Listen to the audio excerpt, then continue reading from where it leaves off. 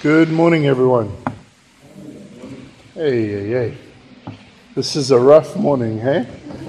The heat is awful, and every time somebody's greeting, they're having to ask for multiple attempts at a response. So let me join in there, wake you guys up a little bit more. Good morning, everyone. Okay, much better. Thank you. Okay, so my joy to bring God's word to you this morning, and what we're going to be doing over the next few weeks is we're going to be spending some time in the book of Romans, and quite literally looking at the most important truth that you can ever know and understand. The most important truth that you can ever know and understand. Every single truth in the Bible is important, of course, and we don't want to get anything wrong. But the simple fact of the matter is that some truths in the Bible you can be wrong about. You can be wrong about and you're still going to heaven. You can be wrong about a number of things and still live a faithful, fruitful Christian life. But if you are wrong about the gospel, the consequences are huge. If you are wrong about the gospel, what?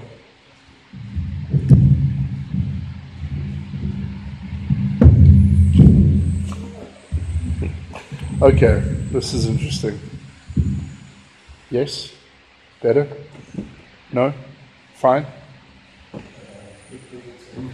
Okay, I need to be closer. All right. And how about that? Yeah? Okay. All right. If you're wrong about the gospel, then you're still an enemy of God. If you're wrong about the gospel, you have no eternity in His presence. You can't have a relationship with God without the gospel. And probably the single greatest explanation of the gospel anywhere in our Bibles is in the book of Romans. And that's where we'll be over the next few weeks. And the gospel is a multifaceted truth. There's different ways of looking at it. We can talk about our adoption in Christ. We can talk about being delivered. We can talk about being redeemed. But probably the clearest, most central, the heart of the gospel is to look at justification. Justification. And that's what we see in the book of Romans in particular. We need to know about justification. Unfortunately, what the Bible teaches about justification is very often either unknown or misunderstood. And that's even true with a lot of people who call themselves Christians, a lot of people who grew up in the church. Often you discover that they haven't really properly understood this key doctrine. And then, even when people do understand this doctrine, they do have a biblical view of justification. The sad thing is that it is a difficult truth for us to remember. It is a difficult truth for us to live in light of day by day. Our natural inclination as human beings is to think in a way that is contrary to the gospel. And we'll see that more and more as we keep talking about this over the next few weeks. And the truth of justification is that it is not just vital for us becoming Christians. It's not just vital for us beginning a relationship with God. It is a vital truth for our day-to-day Christian life. There is nothing that will help us live more joyfully and more fruitfully as Christians than a vivid, daily living in light of justification. When we forget it, it has massive effects.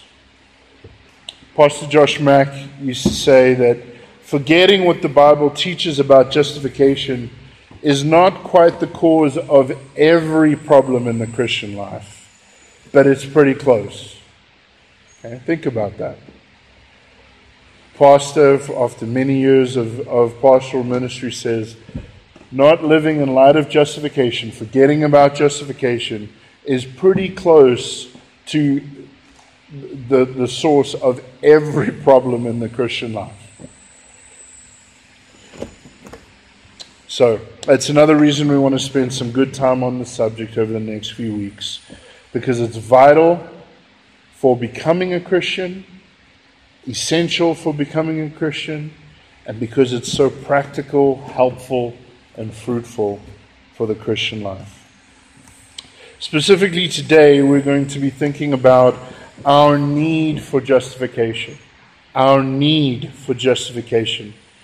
We won't understand what the Bible teaches about justification, and we certainly won't be as excited about it, gripped by it, as we should be until we truly feel our need for justification. John Calvin once said, "We shall never be clothed with the righteousness of Christ until we first know that we have no righteousness of our own." We have no righteousness of our own. This is hugely significant. You will never go to heaven until you understand that you deserve hell. You will never go to heaven until you understand that there is nothing you can do to save yourself. In the book of Romans, Paul makes a thorough argument for justification.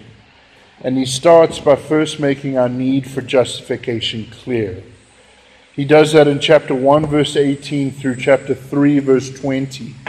Now, obviously, that's a big stretch of Scripture, and we're not going to be able to go through it in the sort of detail that we typically do in a sermon. But we'll go through it in an overview kind of way today to trace Paul's argument for why each and every one of us needs God's plan for justification.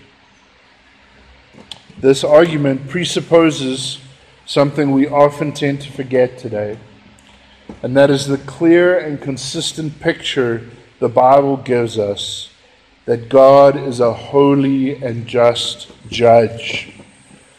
So that's the first thing we need to understand in order to grasp our need for justification. God is a holy and just judge. You see, justification is a legal term.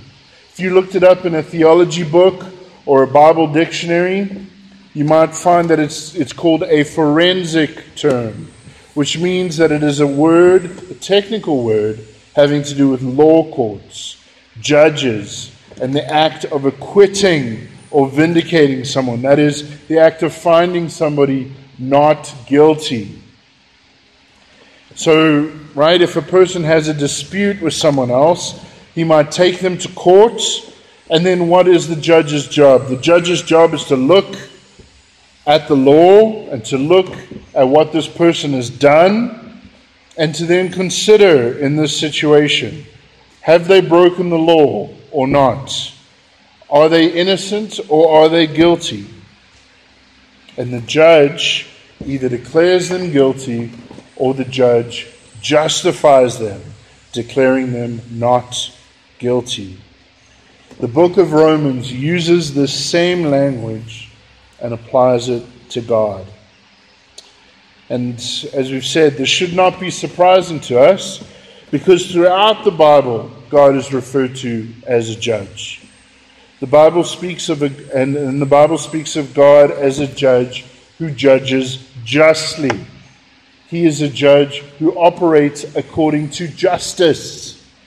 He has laws, and he evaluates us and makes accurate, fitting decisions about us in accordance with those laws. Take Psalm 96 as one example. Psalm 96 verse 10 says, "Say among the nations, the Lord reigns. Okay, in other words, God is king, king over all the nations. And then the verse continues. The world is established. It shall never be moved. He will judge the peoples with equity. Verse 13. The Lord comes to judge the earth. He will judge the world in righteousness and the peoples in his faithfulness. God is judge over all the peoples of the earth, and he will judge them with equity. That is, he will judge all people equally according to the same standards, and he will judge with righteousness. He will judge according to good and right standards. He will make good and right decisions. God always does what is right. He always does what is just. And he demands the same of the people he created. He's ordered this world a certain way, and he expects his creation to live according to his standards. In other words, God made us, God owns us, and we are accountable to him. And there is a day coming in which his righteous judgment will be revealed. Hebrews 9 verse 27 says, "It is appointed for man to die once, and after that comes judgment." It is appointed for man to die once, and after that comes judgment. Romans chapter 2 verse 8 says, "For those who are self-seeking and do not obey the truth, but obey unrighteousness, there will be wrath and fury." Hear that again. "For those who are self-seeking and do not obey the truth, but obey unrighteousness, there will be wrath and fury." Now, those are not words we like to associate with God. We prefer to think of God as loving and forgiving. God is love, right? And amen, he is. But we cannot neglect what the Bible also says about him as a holy and just judge. We may prefer to think of God as a little different to this. We might prefer to recreate him and imagine him as someone we can be more comfortable with, someone who would be less concerned by our sin. But that is not the picture the Bible gives us. I once heard a story about someone who was married and away from his wife while he was doing a course of study. And sadly, this man made a habit of regularly going to visit prostitutes on a Friday evening. He told his Christian friend about this, and his Christian friend said to him at some point, "Aren't you concerned? God sees this. God will punish you for this." And the man's response was, God, it's his job to forgive. Okay? It's his job to forgive. Now, of course, the Bible is wonderfully clear that God does forgive. But is that how he forgives? To just look the other way? To just take sin lightly? No. This is not what the Bible tells us about God at all. It is a lie to believe that because God is loving, he will therefore just overlook sin.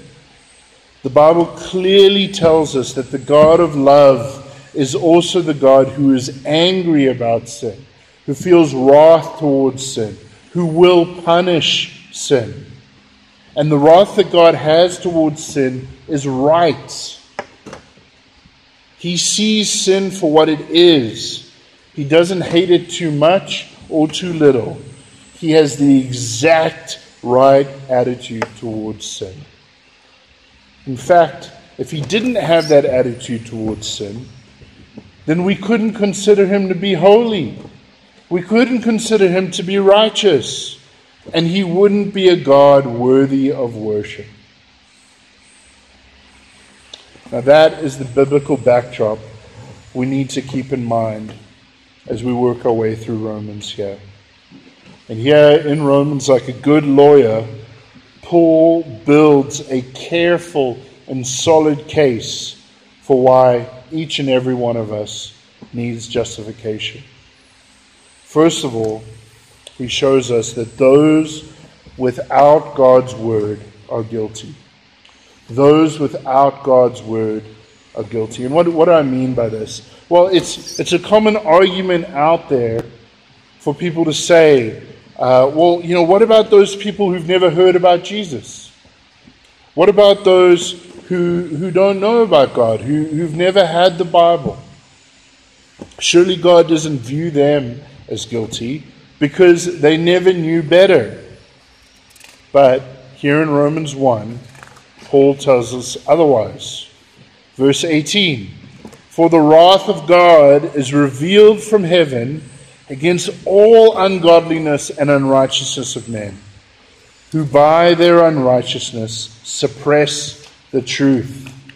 For what can be known about God is plain to them, because God has shown it to them. His invisible attributes, namely his eternal power and divine nature, have been clearly perceived ever since the creation of the world in the things that have been made. So they are without excuse. For although they knew God, they did not honor him as God or give thanks to him, but they became futile in their thinking, and their foolish hearts were darkened. Claiming to be wise, they became fools and exchanged the glory of the immortal God for images resembling mortal man and birds and animals and creeping things."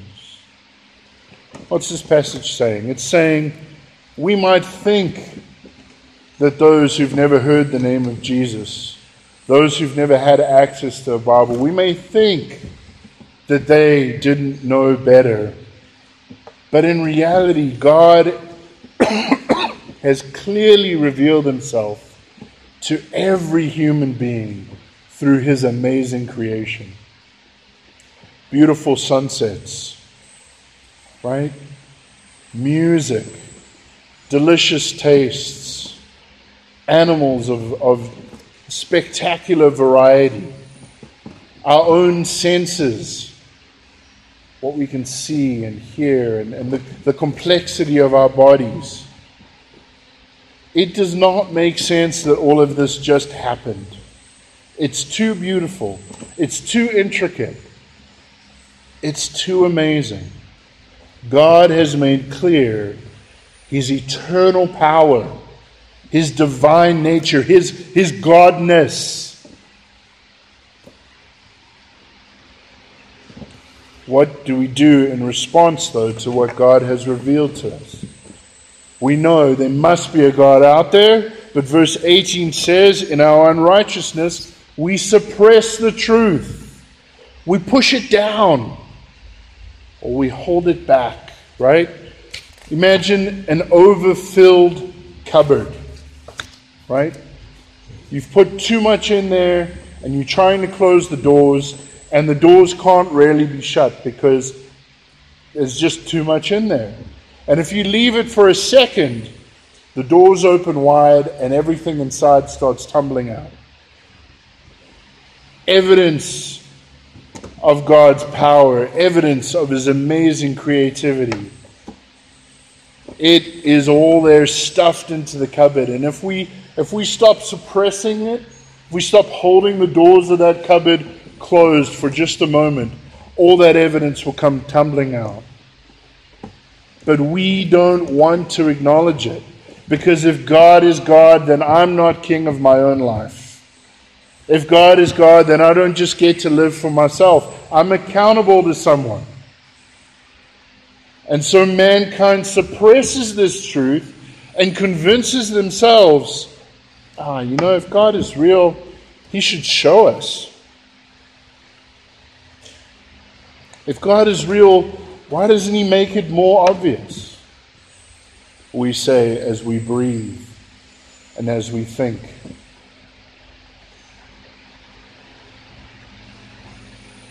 And because of this rebellion, Paul says, they are without excuse.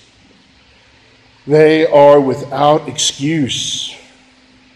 When Paul talks about God's wrath in Romans 1:18, he's actually here using a present tense verb. In other words, he's saying that God's wrath is being revealed currently. Part of God's punishment for how we've turned away from Him, or how we've failed to acknowledge Him, failed to give thanks to Him, how we've, instead of worshiping the Creator, have worshipped His gifts. Part of God's punishment for that is that,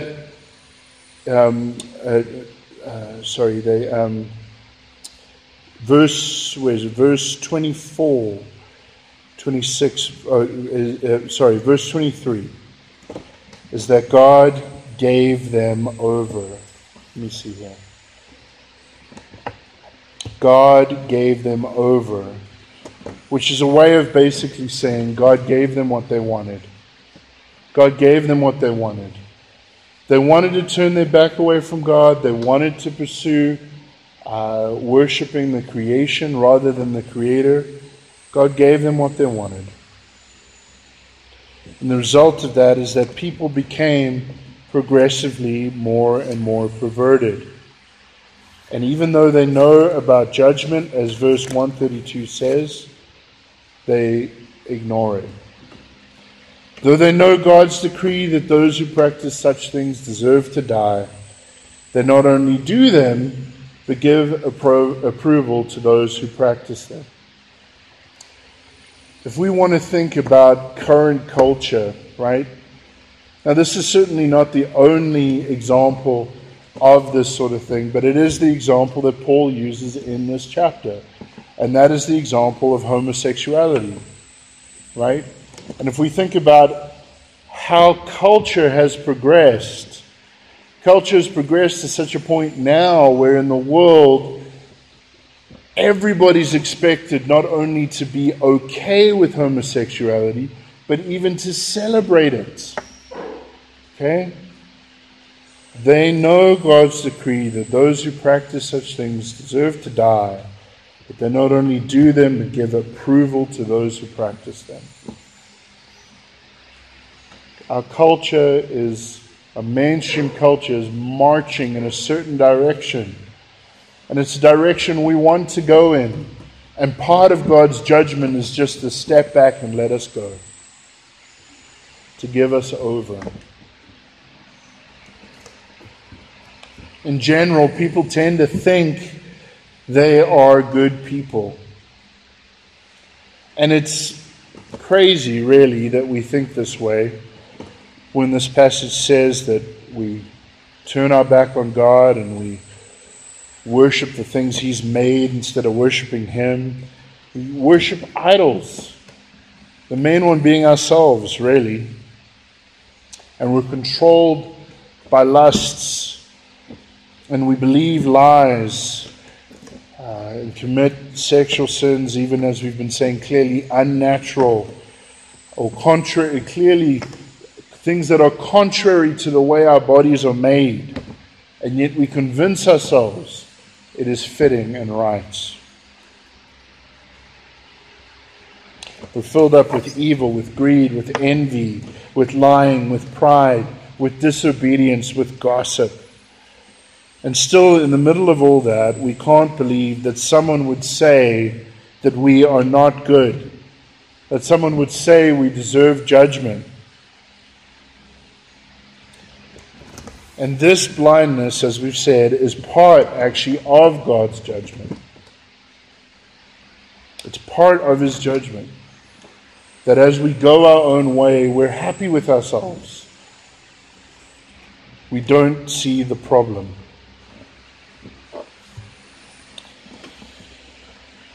Paul's looking at them and telling us that attitude is judgment. And it's a terrible judgment because, as we as we said at the beginning of the sermon, we will never understand justification until we come face to face, right, with the reality that we are not righteous.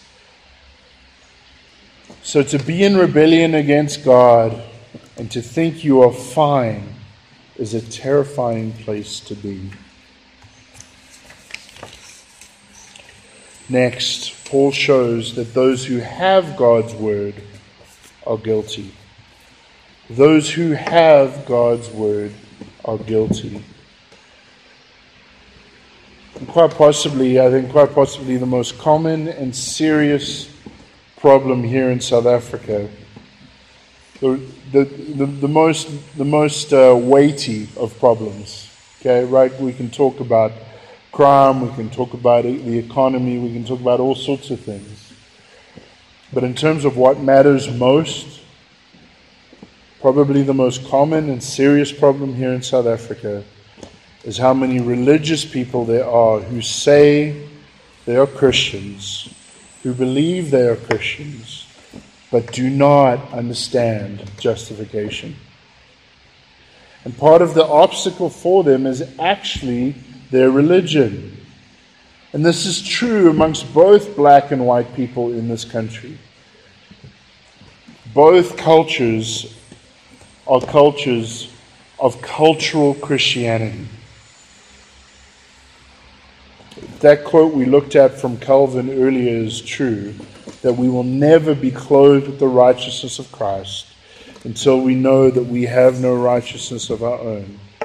Then many, many South Africans have a very big problem. How many South Africans would tell you that they have always been Christians? How's that possible? If you understand justification, if you understand how it works, you have not always been a Christian. You could not always be a Christian. You had to come to see your sin. You had to realize your need for a Savior. You had to put your faith in that Savior. There was a time when you were not a Christian. For every one of us. And it's hard for people who look to their church attendance, who look to a certain level of morality. It's hard for them to wrap their mind around this concept of having no righteousness of their own. Even if they didn't go to church weekly, it's just part of their memories growing up. They're a church-going family. They've always kept certain rules. Maybe they've read their Bibles. They know Bible stories for sure. They've prayed before meals. And when you talk to them about Judgment Day and standing before God, it doesn't even click to them that that might be a problem for them. It doesn't register. They have no concern because I must be talking about someone else, someone who's not a Christian, not them. Romans 3:19-20 is the end, the culmination of the argument that Paul builds in Romans 1, 2, and 3. This argument where he proves our need for justification.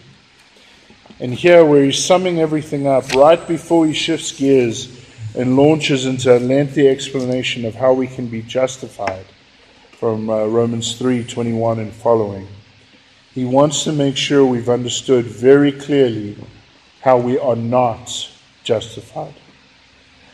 As you read it, it's almost like he's talking to an imaginary person. See, what he's doing here is he brings up, it's like he's bringing up a test case as a method of communication. It's like he lets his readers listen in as he interacts with someone who's objecting to the gospel. So in chapters 2 and 3, the person that he's interacting with is someone that is very religious.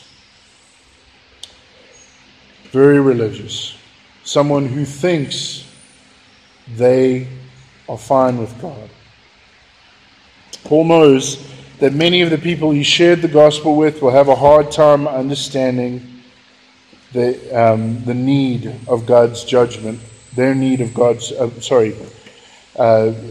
that they need to take the idea of God's judgment seriously, them personally, because they have a false security, right, flowing out of their religious background, just like I've been saying is so common here in the South African context.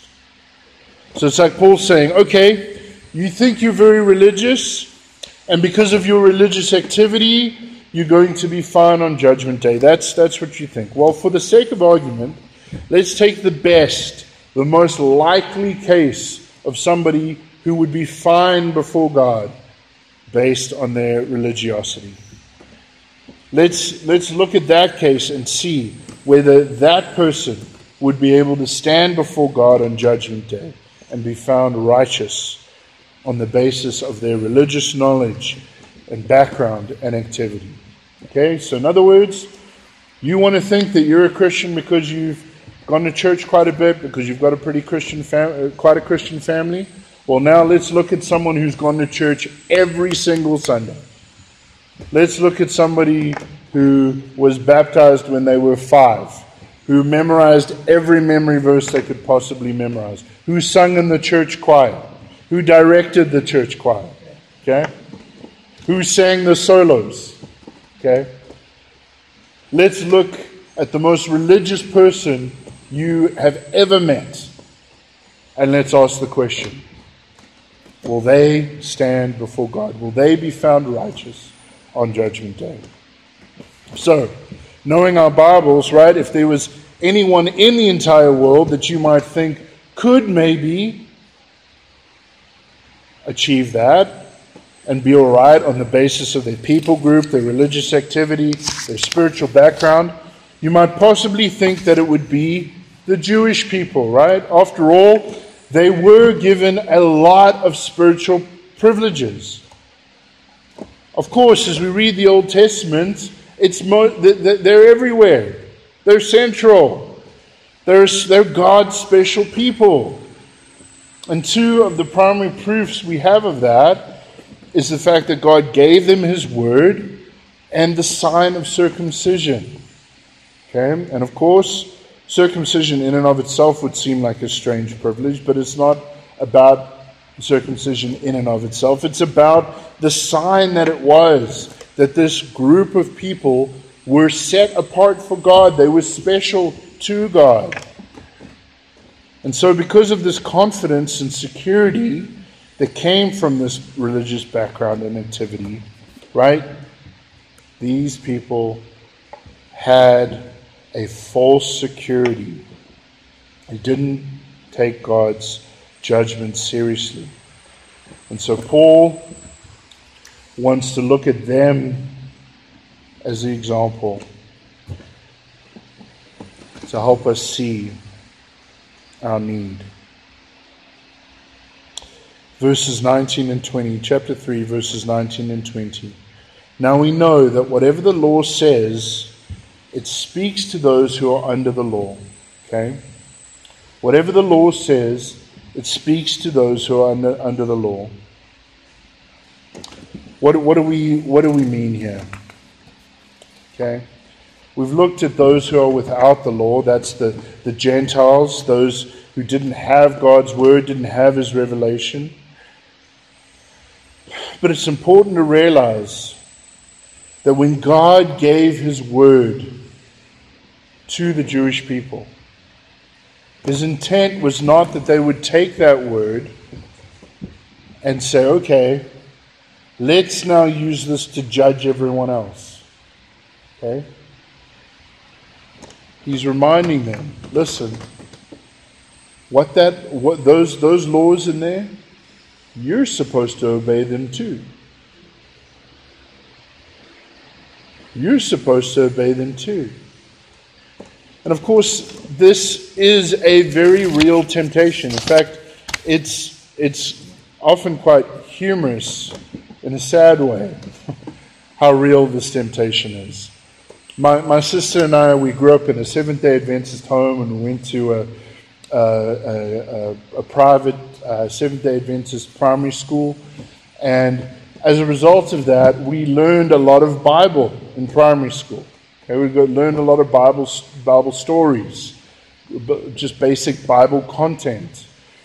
And I remember my sister, when she got to high school, mainstream government high school, and she was sitting in RE class, religious education class, and she realized that she knew the Bible much better than just about every other kid in her class, right?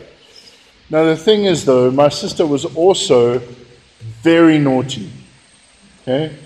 Very naughty and even cheeky, like not just breaking the rules, but quite disrespectful to her teachers, okay? But here she sits in religious education class, and suddenly she's judging everyone around her like she's this wonderful Christian, right? Just because she knows some Bible stories that they don't know. It must have seemed like the most ridiculous thing in the world to the teacher, who's now thinking, oh, okay, suddenly you're this holier than thou Christian, huh? You know, it's ridiculous for her to think, for her to assess herself that way. But so often it is what we do when we look at ourselves and we say, I have this knowledge that you don't. I've been going to church, you don't. Us, them. Us, them. Religion oftentimes breeds pride, self-righteousness, right? That's why Paul begins chapter 2, verse 1, the way he does. He says, therefore you have no excuse, O man, every one of you who judges. For in passing judgment on another, you condemn yourself, because you, the judge, practice the very same things. Now what's interesting here is throughout chapter 1, Paul's been talking about they, them. In other words, okay, not you, but others, right? The Gentiles, the non-Jews, they should have known God from creation.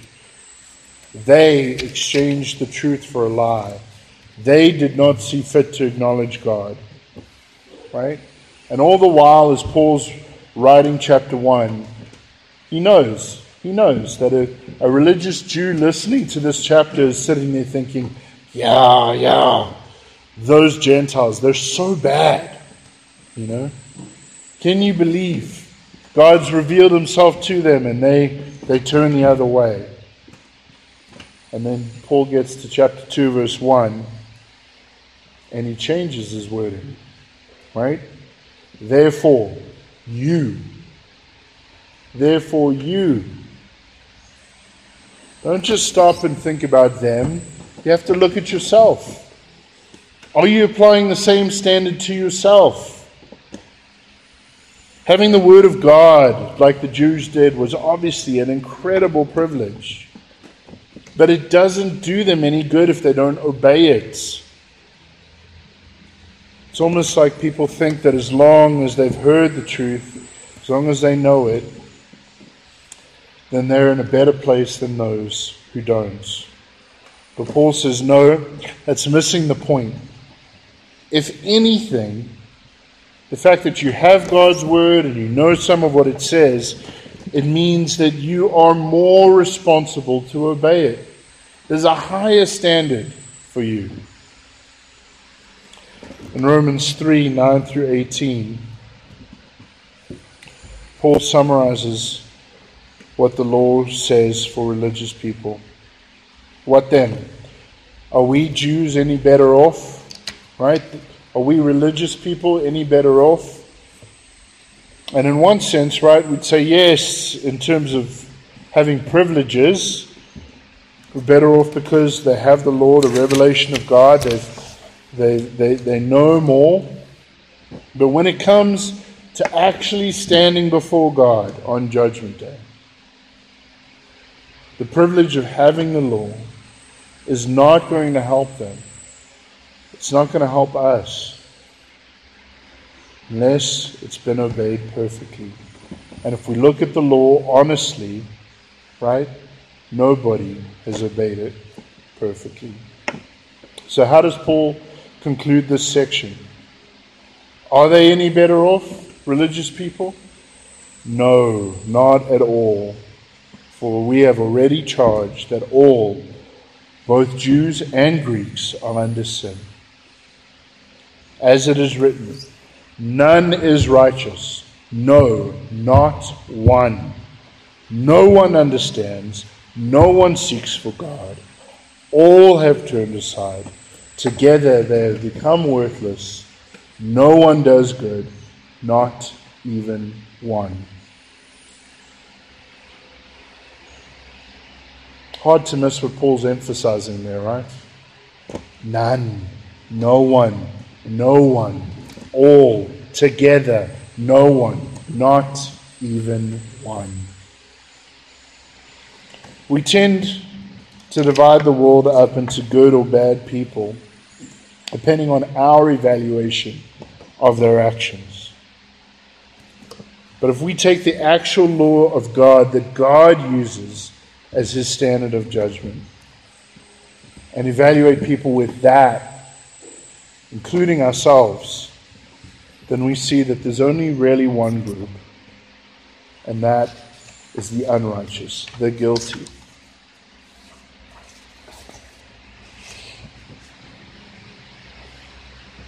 If we jump ahead a little bit in the book of Romans, we see part of why our problem is so big.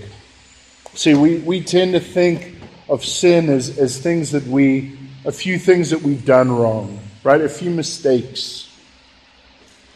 But the Bible shows us that sin is bigger than that, more powerful than that. In fact, it's more integral to who we are. It's part of our nature, and it has power over us.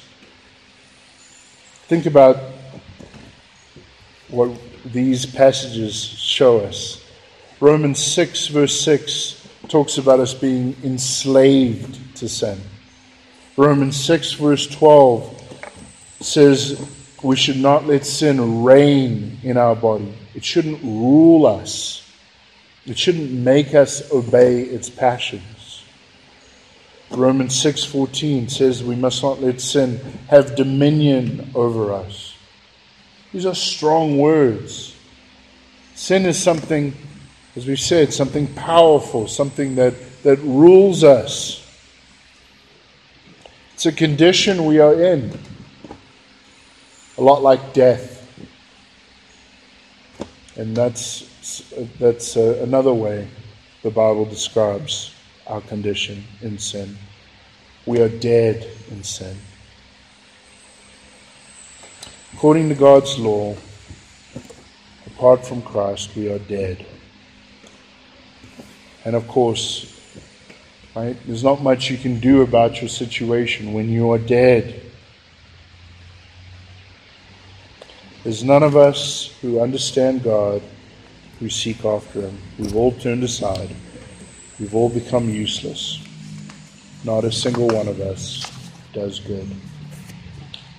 And of course, Exhibit A, proof of all of this, is the Bible storyline itself. Think about this, right? What would happen if God worked with one group of people for thousands of years? What about if He sent them prophet after prophet, miracle after miracle? What if He disciplined them when they sinned, showed them mercy and patience, told them what they were doing wrong and why it was wrong, explained how He was going to solve their problems in detail, described the one He was going to send to solve their problems and save them, and even went so far as to become a human being Himself, to come to those people whom He'd been preparing, and then did all the things that He promised He would, and fulfilled every prophecy down to the letter. What would happen if God walked with a group of people in that sort of an intimate way? Well, we know what happened. What would happen, we know what did happen, right? They took the Son of God, they nailed him to a cross, and they crucified him. We tend to think we're not that bad. We tend to think that if we had been in their shoes, we would have done better. But Paul's trying to make a different argument here. He's trying to help us realize that if they didn't get it right, we shouldn't assume we would have either.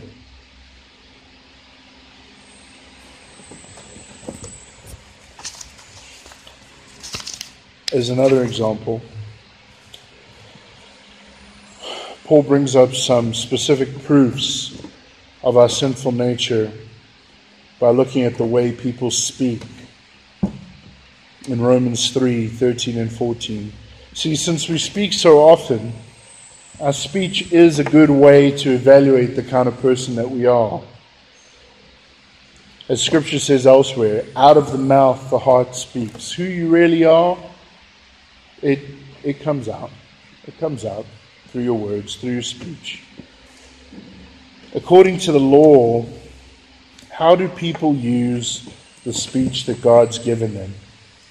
Paul says, their throat is an open grave, which is obviously poetic language. It's obviously a picture. But think about that. A grave holds a dead body. And in Judaism, a dead body was something that made you unclean. The worst thing for a Jew was trying to be clean. The worst thing for a Jew that was trying to be clean would be to have contact with an open grave, with a dead body. And yet Paul says, look, it doesn't matter how much you avoid dead bodies, doesn't matter how much you avoid graves, because there is an open grave inside of you. Your speech is constantly defiling others and making them unclean. Your speech is constantly defiling yourself. Paul says they use their tongues to deceive. God's standard, of course, is truth. He is the truth, and He gave us mouths to speak the truth. And yet, the way people use the words God gave them, they're constantly distorting truth and speaking lies. And remember, he's speaking of good religious people here. He's looking at the best case scenario and he's saying, can they get it right? Do you have any hope for yourself to get it right on the basis of the most religious people you know getting it right? No. They use their mouths to deceive. Their mouths are an open grave. He gives another vivid picture. He says, the venom of asps is under their lips. An asp is a venomous snake. And he's basically saying here that the way we speak poisons people. What would you think of someone who just had a little syringe with them with poison in it, and they just walked around and just jabbed people and just injected a little bit of poison into them? You think, obviously, this is a terrible, horrible person, right? But Paul says here, this is the way we speak. We're constantly, right, poisoning people, injecting verbal poison through harsh, angry speech, through unkind, cutting humor, through slander or gossip, and we think nothing of it. To my shame, right, this is too true in my own life. I've got high standards that I try and hold myself to in terms of gentleness and graciousness and patience, and trying to really even you know when I'm dealing with very difficult people, I want to conduct myself in the kindest possible way. But it is so easy, right? Even I might walk away from one conversation and think, you know, I did pretty good there. You know, that person was being disrespectful, and they were They were getting uptight with me about nothing, and I was patient with them. Cool, right? And then one of my kids just won't stop nagging me, and like this, turn to them and I snap, right? I raise my voice, I say something cutting and unkind, show that I'm irritated with them, just jab them with some poison. See, this is the thing, right? It's in us. It's in us. And even if we do fairly good in certain circumstances, it's still in us. And just like that, out comes the syringe, and let me jab you with some poison. That is who I am. It's who you are. Out of the mouth, the heart speaks. We're not the kind, patient people we like to think we are. We're not. And again, brothers and sisters, part of the problem is we judge ourselves by our own standard. Now, can you imagine, right? Can you imagine you're a gymnast at the Olympics, okay? And you've got no clue what you're doing. You're tripping over yourself. You're rolling around. You're making an absolute fool of yourself. And at the end, everyone's looking at you, just shaking their heads, cringing, maybe even looking away. They're so embarrassed for you. But then you march up to the podium, you jump on the first place position, all smiles, and you put your arms in the air and you say, I win! I win! Me! I get the gold. Right? But you're not the judge. You're not the judge. And it doesn't matter how you judge yourself. The actual judges see you've made a fool of yourself. Okay. Remember here, Paul's example is talking about the best case, right?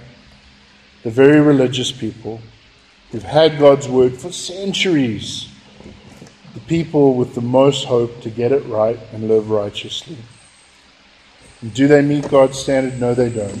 No, not one. Everyone is guilty, right? That's the conclusion of all of this. Everyone is guilty. Romans 3:19 and 20. The same law that condemns pagans also condemns the Jews. They're absolutely damned if they get what they deserve. And if they are guilty, we're all guilty. The reason the Bible is so clear about the continued failure of the Jewish people to obey God's law is not so the rest of us can look at that and say, yo, those guys messed up, eh? We should instead be looking at it and we should be humbled. We should be humbled. Verse 19. Now we know that whatever the law says, it speaks to those who are under the law. Why? So that every mouth may be stopped and the whole world may be held accountable to God. Every mouth may be stopped. Right? The person who's sitting there making good arguments, making excuses for himself. No, just be quiet. Just stop. You're guilty. So that the whole world may be held accountable to God. And again, this is courtroom language, right? It's courtroom language. So basically, what we have here is what Paul's done in making this case is you're sitting there and you see somebody stand before the judge, and it's the most religious person you know. It's the person who has the strongest possible case. And then you just watch and observe the judge demolish their case. And you realize they don't have a leg to stand on. Now, you're not supposed to be sitting there in your chair thinking, all right, I got this now. No. the effect that that's supposed to have on you is to realize, okay, if they didn't get a righteous verdict, if they weren't justified by the judge, I'm done. I'm guilty too. Right?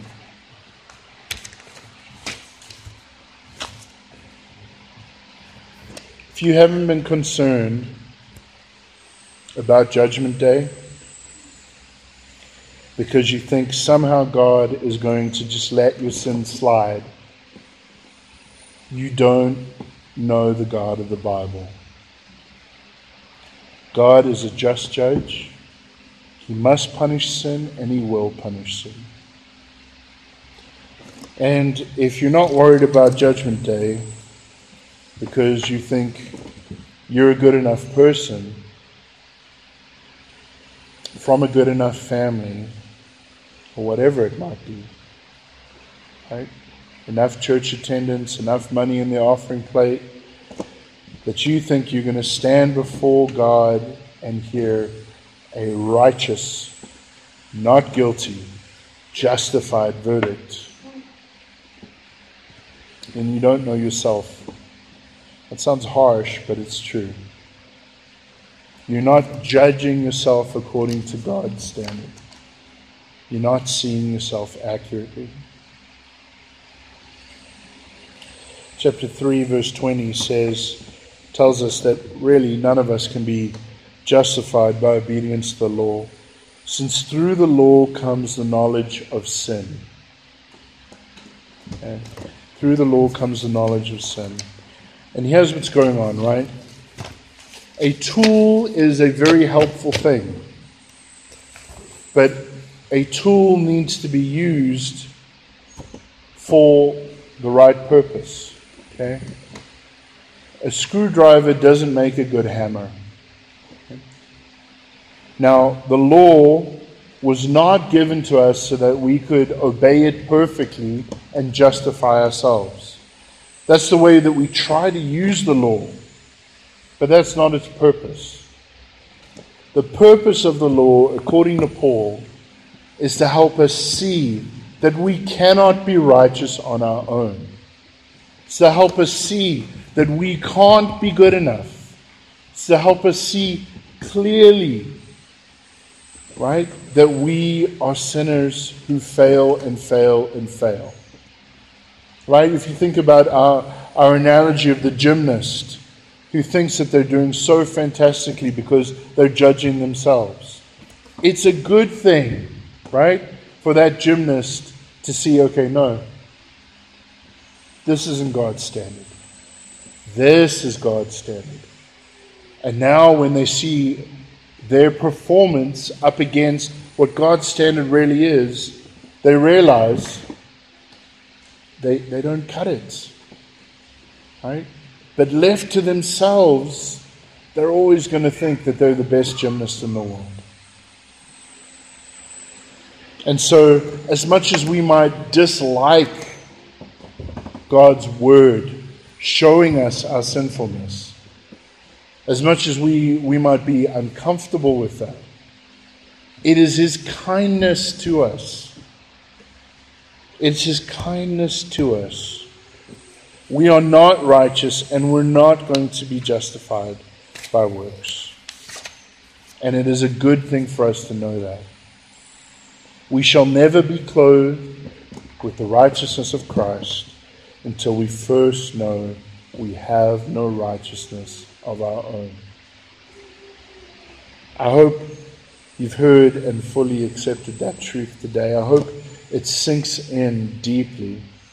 You are not righteous, and you cannot be righteous on the basis of Bible knowledge, religious activity, good works, anything to do with you. You cannot be righteous on the basis of anything to do with you. There is nothing you can do to save yourself. You are a sinner, and the judge of all the world sees your sin and will judge your sin. Okay. Now, in and of itself, That's pretty awful. Right? In and of itself, that would, if we're thinking accurately about that at all, there's only one response, and that's a response of absolute despair. Right? But that's not where the Bible ends, right? God so loved the world that He sent His one and only Son. This is why we need Jesus, and it's why God sent Jesus. We are guilty before God. We have no righteousness of our own. We can't create a righteousness of our own. But Jesus can take the punishment we deserve for our sins, and He can give us His righteousness. And with His righteousness, we can be declared not guilty. We can be declared justified. Romans 6:23 says, right? For the wages of sin is death. That's what we deserve. The wages of sin is death. But the free gift of God is eternal life in Christ Jesus our Lord. We'll spend more time next week looking at how that works, how that's possible. And this is a big part of why it's such wonderful news. Because without it, right, without Jesus, we're utterly helpless, utterly hopeless, right? But with Jesus, we can be justified and have eternal life. Let me pray for us. Lord, these are heavy truths to hear. They're hard. But God, what an amazing truth it is that You did not just leave us helpless and hopeless. You did not just leave us in our sin. God, while we were still Your enemies, You sent Your Son for us. Christ Jesus came into the world to save sinners. We are sinners. Thank You, God. Thank You, God, that You didn't just leave us to ourselves. Thank You for this amazing mercy, this amazing grace, this amazing love. Thank You for Jesus. Thank You for making a way that we can be right with You. I pray, Lord, that as we continue to look at this over the next few weeks, that You'll help these truths to sink down deeply into our hearts so that our appreciation for the gospel grows richer and richer. I pray that if there's anyone here who's not yet a Christian, I pray that You would save them. I pray that You would help them to despair of any hope they might have had in their own goodness, their own cleverness, their own achievements, their own family history. God, I pray that everyone here would realize that they are absolutely without hope unless their hope is in Jesus. And God, I pray that You would lead them to put their full trust, their full confidence in Him and be saved and spend a glorious eternity with You. Thank You for Your word. Thank You for Your Spirit at work within us, helping us to understand it, helping us to see what is true. We pray this in the name of Jesus, the one and only Savior. Amen.